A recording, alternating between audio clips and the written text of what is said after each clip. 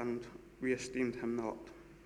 Surely he took up our infirmities and carried out sorrows, yet we considered him stricken by God, smitten by him, and afflicted.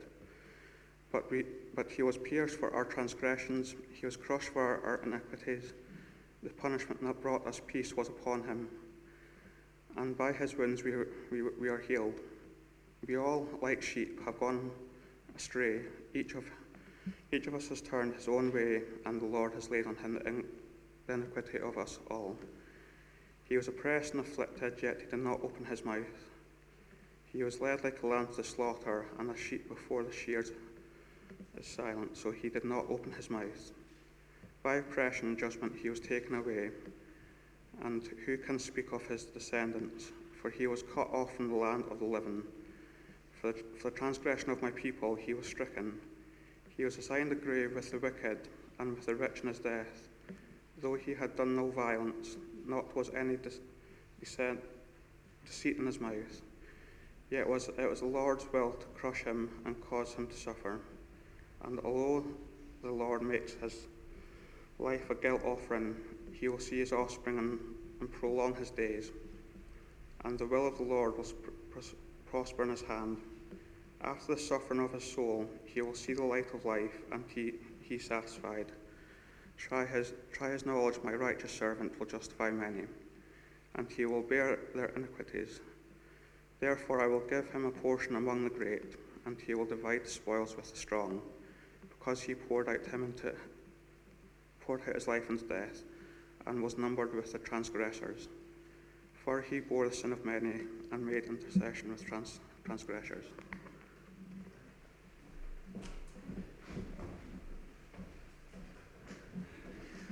Thank you, dear Christopher. How are we getting on? Are we on? Hello, Mark, Colin, Austin, Kim and Austin, are you in? When have we started? Are we here? Hello. Yes, we are. Just before I start, I've never done this before, but I'm going to do it now. Lost properties over there, but we've also got things that's not lost. It's things we're trying to get rid of. A couple of years ago, yes, a couple of years ago we had, in fact just about a year or so ago, we had a team across from the States, and they brought lots of goodies for the kids. And we've got Atlanta Hawks bags over there, and also, and I just looked at the price tag, these are $22, and we've got about 20 or 30 of these. All our kids have got one. We can't have our kids wearing any more, otherwise we just think that's the only clothes that they've got. So please, these are kid sizes over there. They're all different sizes, a big box. Please, I'd love it. It's not a jumbo sale in here, but it'd be really great if we could get rid of some of them. Maybe it is a jumbo sale. Shall we pray together? Dear Father, I pray that prayer, that psalm, may the words of my mouth and the meditation of my heart be acceptable to you. You are my rock, my redeemer, the one in whom I trust. May we hear your voice and live as we look at Christ, as we look at your Son and we picture him. And we just ask who he is, who he's proven to be, who others have said, and yet who he said he was. In the name, above every other name we ask. Amen. Amen. C.S. Lewis famously said these words, which have been used by many different types of people. He basically says Jesus was mad, bad, or who he claimed to be. And this is a little clip, a little snippet from Mere Christianity. And he says these words: I am trying here to prevent anyone saying the really foolish thing that people often say about Jesus. And it's this: I'm ready to accept Jesus as a great moral teacher, but I don't accept his claim to be God. That is the one thing we must not say. A man who was merely a man and said the sort of things Jesus says would not be a great moral teacher. He would either be a lunatic on the level with the man who says he is a poached egg, or else he would be the devil of hell. You must make your choice. Either this man was and is the Son of God, or else a madman or something worse. You can shut him up for a fool. You can spit at him and kill him as a demon, or you can fall at his feet and call him Lord and God. But let us not come with any patronizing nonsense about his being a great human teacher. Jesus has not left that open to us. He did not intend to. From C.S. Lewis, famous writer and author. 2,000 years ago, people misunderstood Jesus and ultimately rejected Jesus. And maybe that we look back, because we know a fair bit of the Bible, and we look back and we say, how can that be? If I was around about the time and I saw Jesus and I saw the miracles and I walked in the dust that he blew up where he walked, then I would have fallen down at his feet and let Peter confess him as Christ. And I wouldn't have been like Peter and tried to stop him from going to the cross and being called the devil. And I wouldn't have been like Peter and have rejected him those 3 times. No, I would have been like the women who were there right to the bitter end. But actually, if we're honest, we were there. Our type of characters were all there. And some of us would have stayed to the bitter end. Some of us would have ran away naked. And some of us would have just completely and utterly rejected him. Maybe rejected him because he didn't live up to our expectations or demands. So actually, we were there when Jesus walked in the promised land. But what was Jesus like? Really, many of us have had experience of Jesus by his Spirit. And we may have a mental picture of what Jesus was like. We may have favourite verses. We may have them written in the back of our Bible. But where is Jesus? What's he like? And is what he says lost in translation? Have we boxed Jesus up to be something that he never intended, as C.S. Lewis just encourages us, or discourages us? Have we got a lost picture of Jesus? I'm going to look at these 3 verses, bit by bit, over the next 20 minutes or so, and just try and build up a picture of Jesus for us, hopefully. And here is the first line in Isaiah 53, verse 1. We read, "Who has believed our message, and to whom has the arm of the Lord been revealed?" But the fact is, come on, Duffer, they didn't believe Jesus' message. On the whole, Jesus was not believed. I'm going to do something that I've not practiced. If you're able-bodied, would you stand, please? Able-bodied, if you can. Jesse, I know you're standing in your heart. Followers, the great crowds followed Jesus. When he walked about Galilee, he was a sensation. People traveled, and we read about that here and there all over the Gospels. People traveled to come. Dee, I can see, I know you're standing. People traveled to come and hear and to see. And they came for good reasons, deep reasons. Some of them came for other reasons. So I'm just going to ask, if you were born in March, if you would just sit down. Because slowly but surely, for whatever reason, people left Jesus. They rejected Jesus. They were there when he fed the 5,000 men or the 4,000 men and all the children and women from the mere picnic. But something came up, or something Jesus said, or some expectation of why they came out there was squashed, and they left. So if you're wearing a shirt, would you sit down? Because people who wear shirts get a bit fed up from time to time, even though they've taken the tie off. But yet there was still people who followed. As Jesus came the first time to Jerusalem, we think he was in Jerusalem for 3 years, 3 occasions, mostly through John's Gospel, 3 Passovers. And so the first Passover, there was people there, and they may have celebrated and may have seen him do incredible miracles again. But yet again, if they get tired, thank you. So if you're tired, would you sit down? And if you're from Inverness, sit down.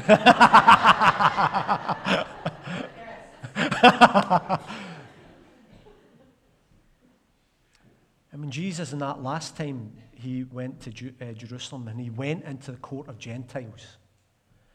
And God's people, for good reasons, had filled the court of Gentiles to aid the worship. But Jesus was infuriated because their good intentions was misplaced, because they were stopping the Gentiles from approaching the only place they could approach God in the temple of Gentiles. And so Jesus took a cord and he smashed and he overturned tables, because his house was to be a house of prayer for the whole nation, all the nations. So if you live in Pitlochry, sit down. You don't live in Pitlochry. And maybe these, and this is not planned, but maybe these were the people who were there at the end, because they were all women.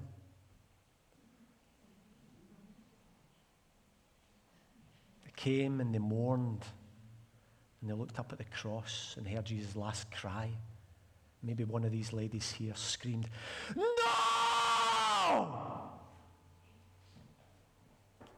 Because of the absolute horror of seeing the Son of God dripping with blood, given his last ruach, his last breath. Please take a seat.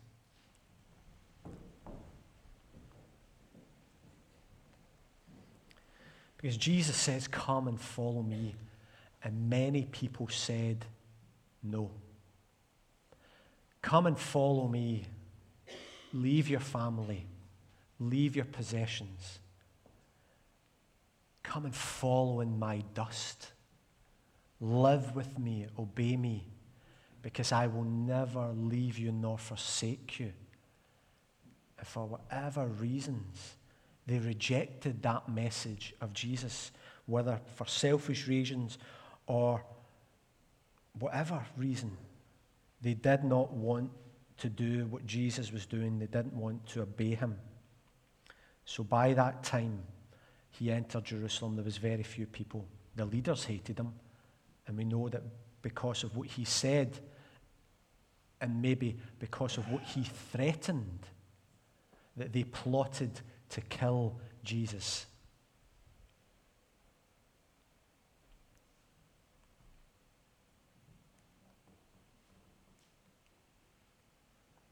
And we read this. He came to that which was his own, but his own did not receive him. The people of God rejected Jesus' message, and of course I need to say by and large. And yet, throughout the Old Testament, there's plenty of signposts that say Jesus, the Messiah, is coming. Moses said he's coming. David said he's coming. It says this in 2 Samuel 7, and there's lots of other references, but I'm only put 3 or 4. "When your days are complete and you lie down with your fathers, I will raise up your descendants after you, who will come from you, and I will establish his kingdom." That was a promise given to David. That was to David's family, that the Messiah is coming. Isaiah said he's coming. "Then a shoot will spring from the stem of Jesse, and a branch from his roots that will bear fruit." And Jeremiah says he's coming, and Daniel says he's coming. The Messiah will be cut off and have nothing, and the people of the prince who is to come will destroy the city and the sanctuary. Micah, Zechariah, Malachi, etc., all said the Messiah is coming, and here is what he is going to be like. This is what he's going to say, and this is what he's going to do. So although Jesus came to his own and they rejected him, they should have known. Just as we look back and say, if I was there, I would have known better. The truth is, they should have known better. And yet, for whatever reasons, they rejected Jesus and his message.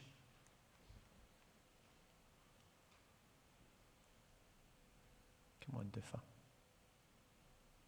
There. So that's the first thing. Who has believed our message, and to whom has the arm of the Lord been revealed? In truth, very few people, because they rejected Jesus. And he grew up before him like a tender shoot and like a root out of dry ground.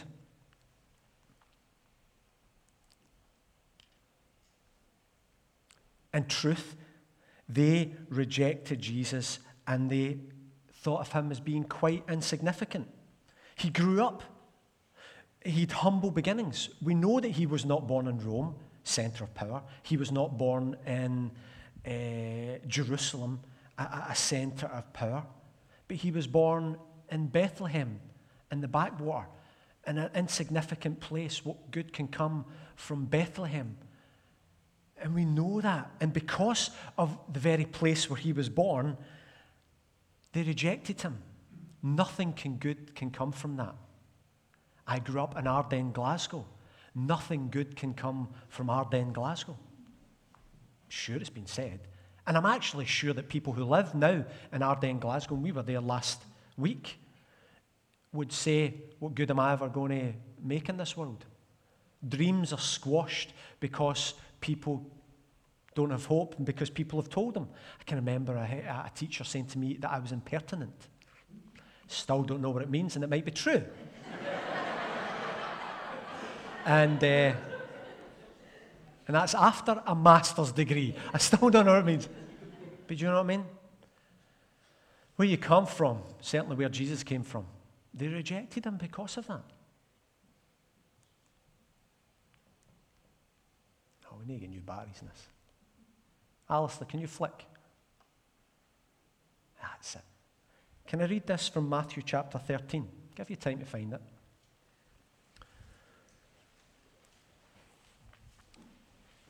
Verse 53, just through to verse 58. This is Jesus speaking.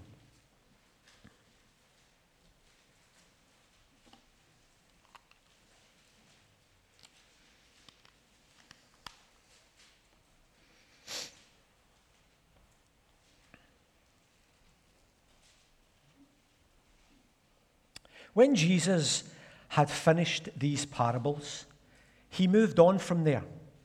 Coming to his hometown, he began teaching the people in their synagogue, and they were amazed. Where did this man get his wisdom and these miraculous powers, they asked. Isn't this the carpenter's son? Isn't his mother's name Mary? And aren't his brothers James, Joseph, Simeon, and Judas? Aren't all his sisters with us? Where then did this man get all these things? And they took offense at him. But Jesus said to them, only in his hometown and in his own house is a prophet without honor. And he did not do any miracles there because of their lack of faith. So they watched Jesus grow up. They knew him. They knew that little guy. They knew what his occupation was. They knew that the pieces of carpentry that he'd worked on, maybe the doors or the windows or whatever it was, they knew his work. They thought they knew his character. They had a recollection, because they didn't move around a lot. You know, they were settled in that place. They knew the family. They knew the type of stock that he came from, and they were offended because he was better than them. They were offended because he didn't speak like the religious leaders. He spoke as one with authority. And they were offended at him because he came from Ardenne, Glasgow, or he came from Bethlehem. And he was born there and grew up in Nazareth. I mean, come on. Didn't go to the best of schools, I would imagine, because he was a carpenter, although he'd have been educated to a certain age. But we do know that when he went into the temple and he was lost, when he was age 12 or whatever it was, that Mary and Joseph found him and he was teaching the religious leaders. and they were astounded at what he knew. So if the religious leaders were astounded, and we know in time that they rejected him, how much more would people who he grew up with be astounded, and how much should we really be surprised that they rejected him? Who do you think you are, Jesus? Don't forget where you come from. You're a nobody. So in a way, it's not unexpected that a prophet is not without honor except in his own town and his own home. And sometimes those who think they know best can't take you seriously enough. Next slide, Alistair. I love this from the Message, and it's from John's passage at the beginning of his gospel as well. Jesus wasn't born into royalty, although he was a king. He wasn't born into privilege, although he left all his glory and majesty. It was veiled, or as J.P. Phillips says, he squeezed into our skin. His early years were ordinary, and they were quite like ours, yet he was without sin. And John, or Eugene Peterson, sums it up by saying, the Word became flesh and blood and moved into the neighborhood beside us. Where is holy ground? Here is holy ground. God is beside us. He is with us. He is not far.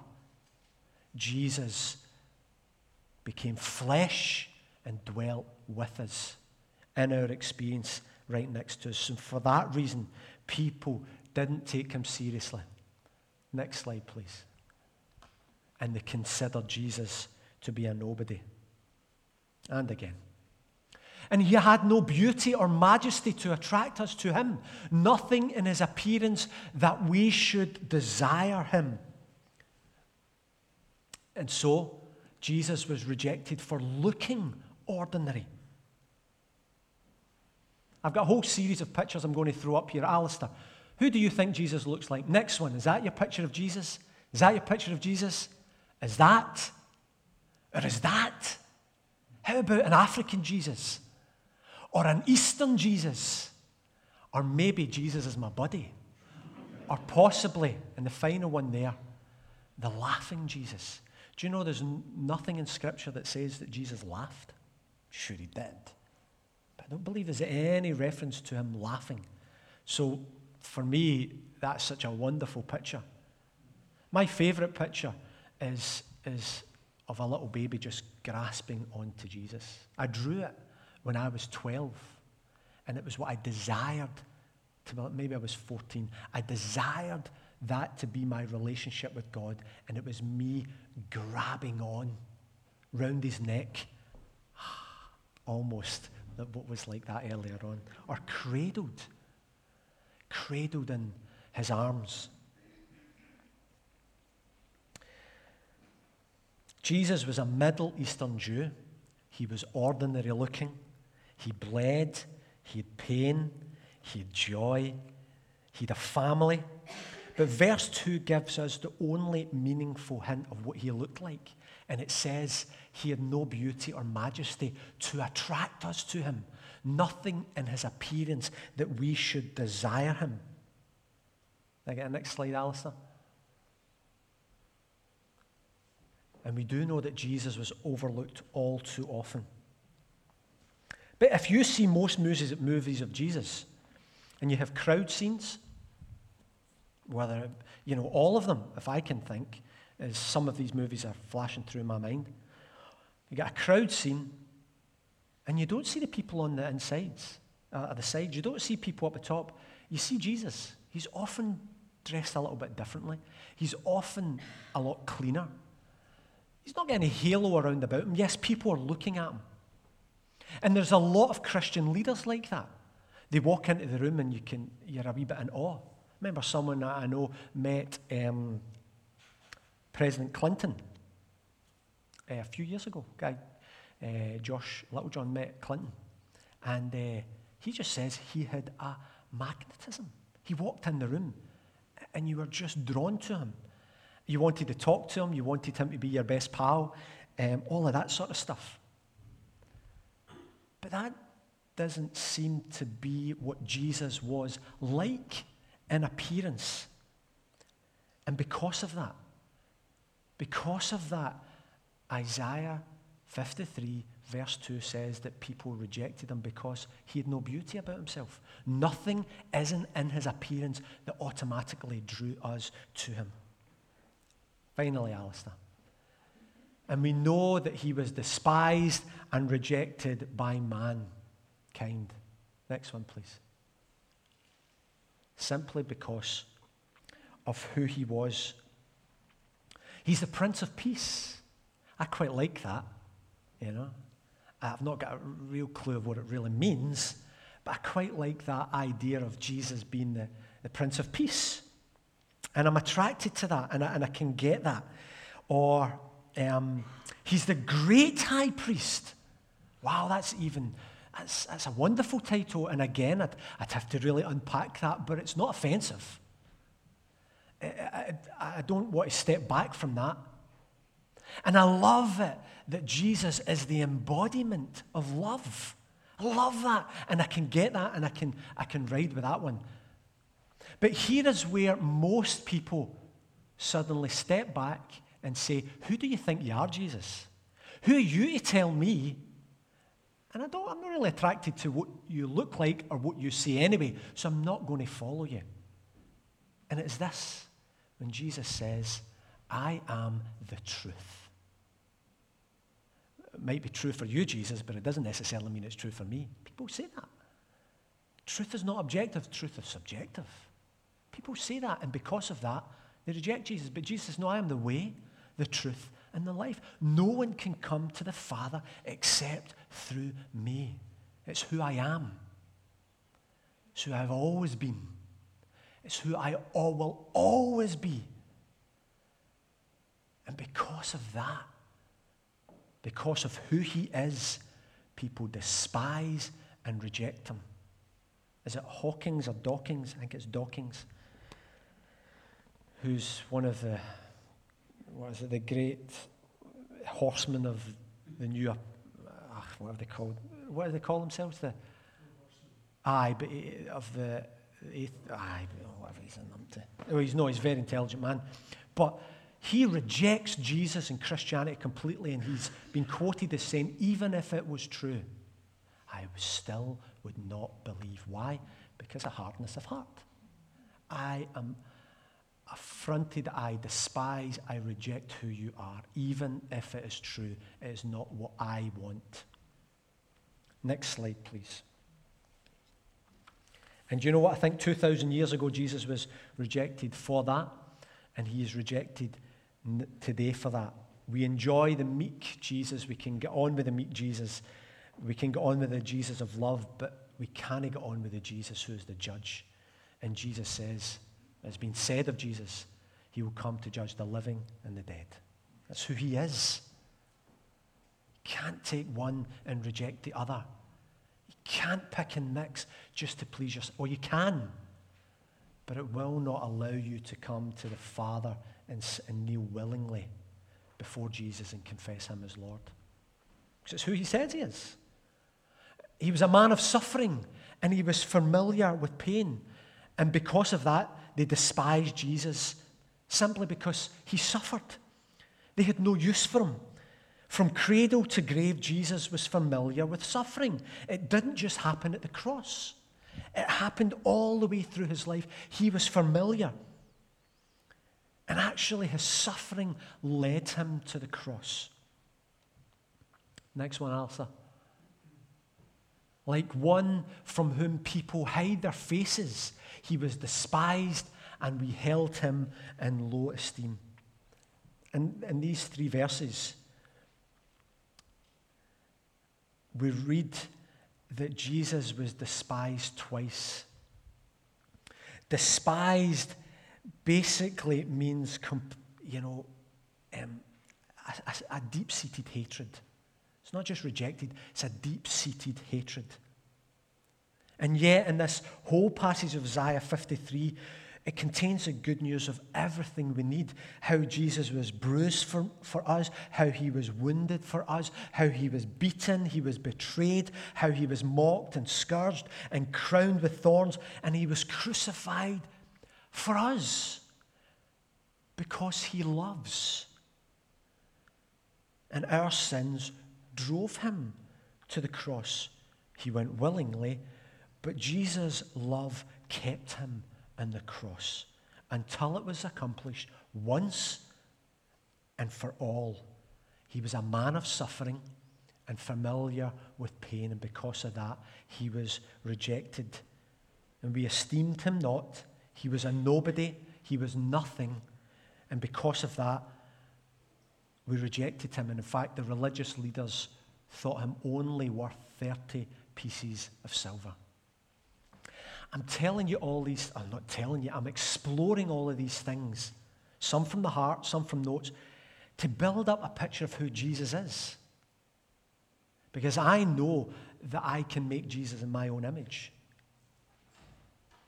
In the last 2 weeks, I've had to wrestle with forgiveness.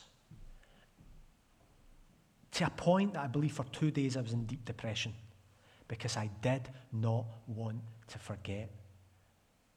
I was wounded. I was bruised. My wife will tell you, I was quiet. I was silent. I was hurting. I was betrayed, etc., etc., etc. And for 2 days, I couldn't even speak about it. But I believe the teachings and the person of Jesus broke through. Have I forgiven? Probably not fully. Not until I see the person face to face.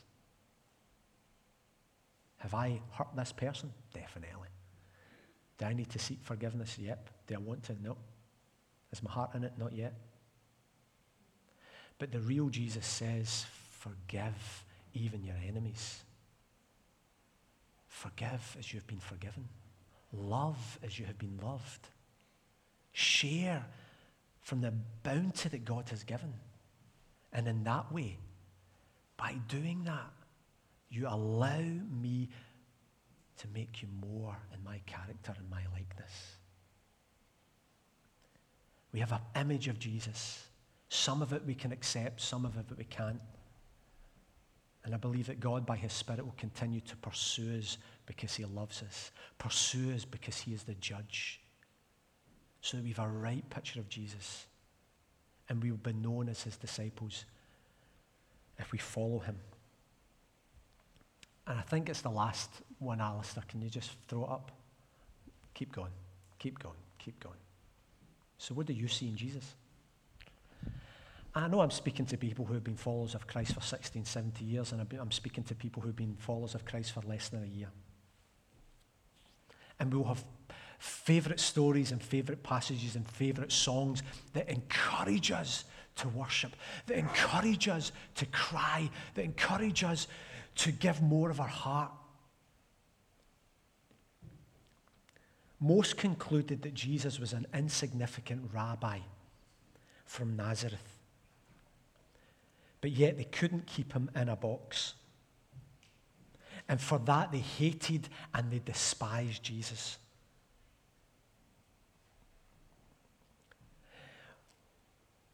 From our own failures, from our own history, but certainly from the history and failures that we see so evident in Scripture, may we learn from other people and save ourselves from boxing Jesus in. Save ourselves from the heartache of trying to control Jesus. What's the Aslan thing? He's not, Miranda, he's not, is he dangerous? What's it? Tell me again. He's not tame. Jesus is not tame. He's not safe, but he's dangerous. Is it something like that? Do you know what I'm getting at? Jesus will never be safe. He'll never be kept. And he is dangerous. He is dangerous. So the long-expected Savior has come. He will come again to judge the living and the dead. And for those who receive him, who abide in him, he gives the right to become children of God. It's a heart thing. Jesus demands our hearts, literally. And if that's lost in you, I pray that you would just, in your own way, however you pray, say, Jesus, if you are who you say you are, would you prove that to me? And if you've confessed Jesus as Lord and Savior, and yet a little bit of it's lost in you, in your own way, however you pray, would you pray, Jesus, would you enlarge in my vision? Enlarge in my vision of who you are and what you've called me to be. Shall we pray together? I went on a little bit longer than anticipated, but hey. I love you, Lord, and I lift my voice to worship you.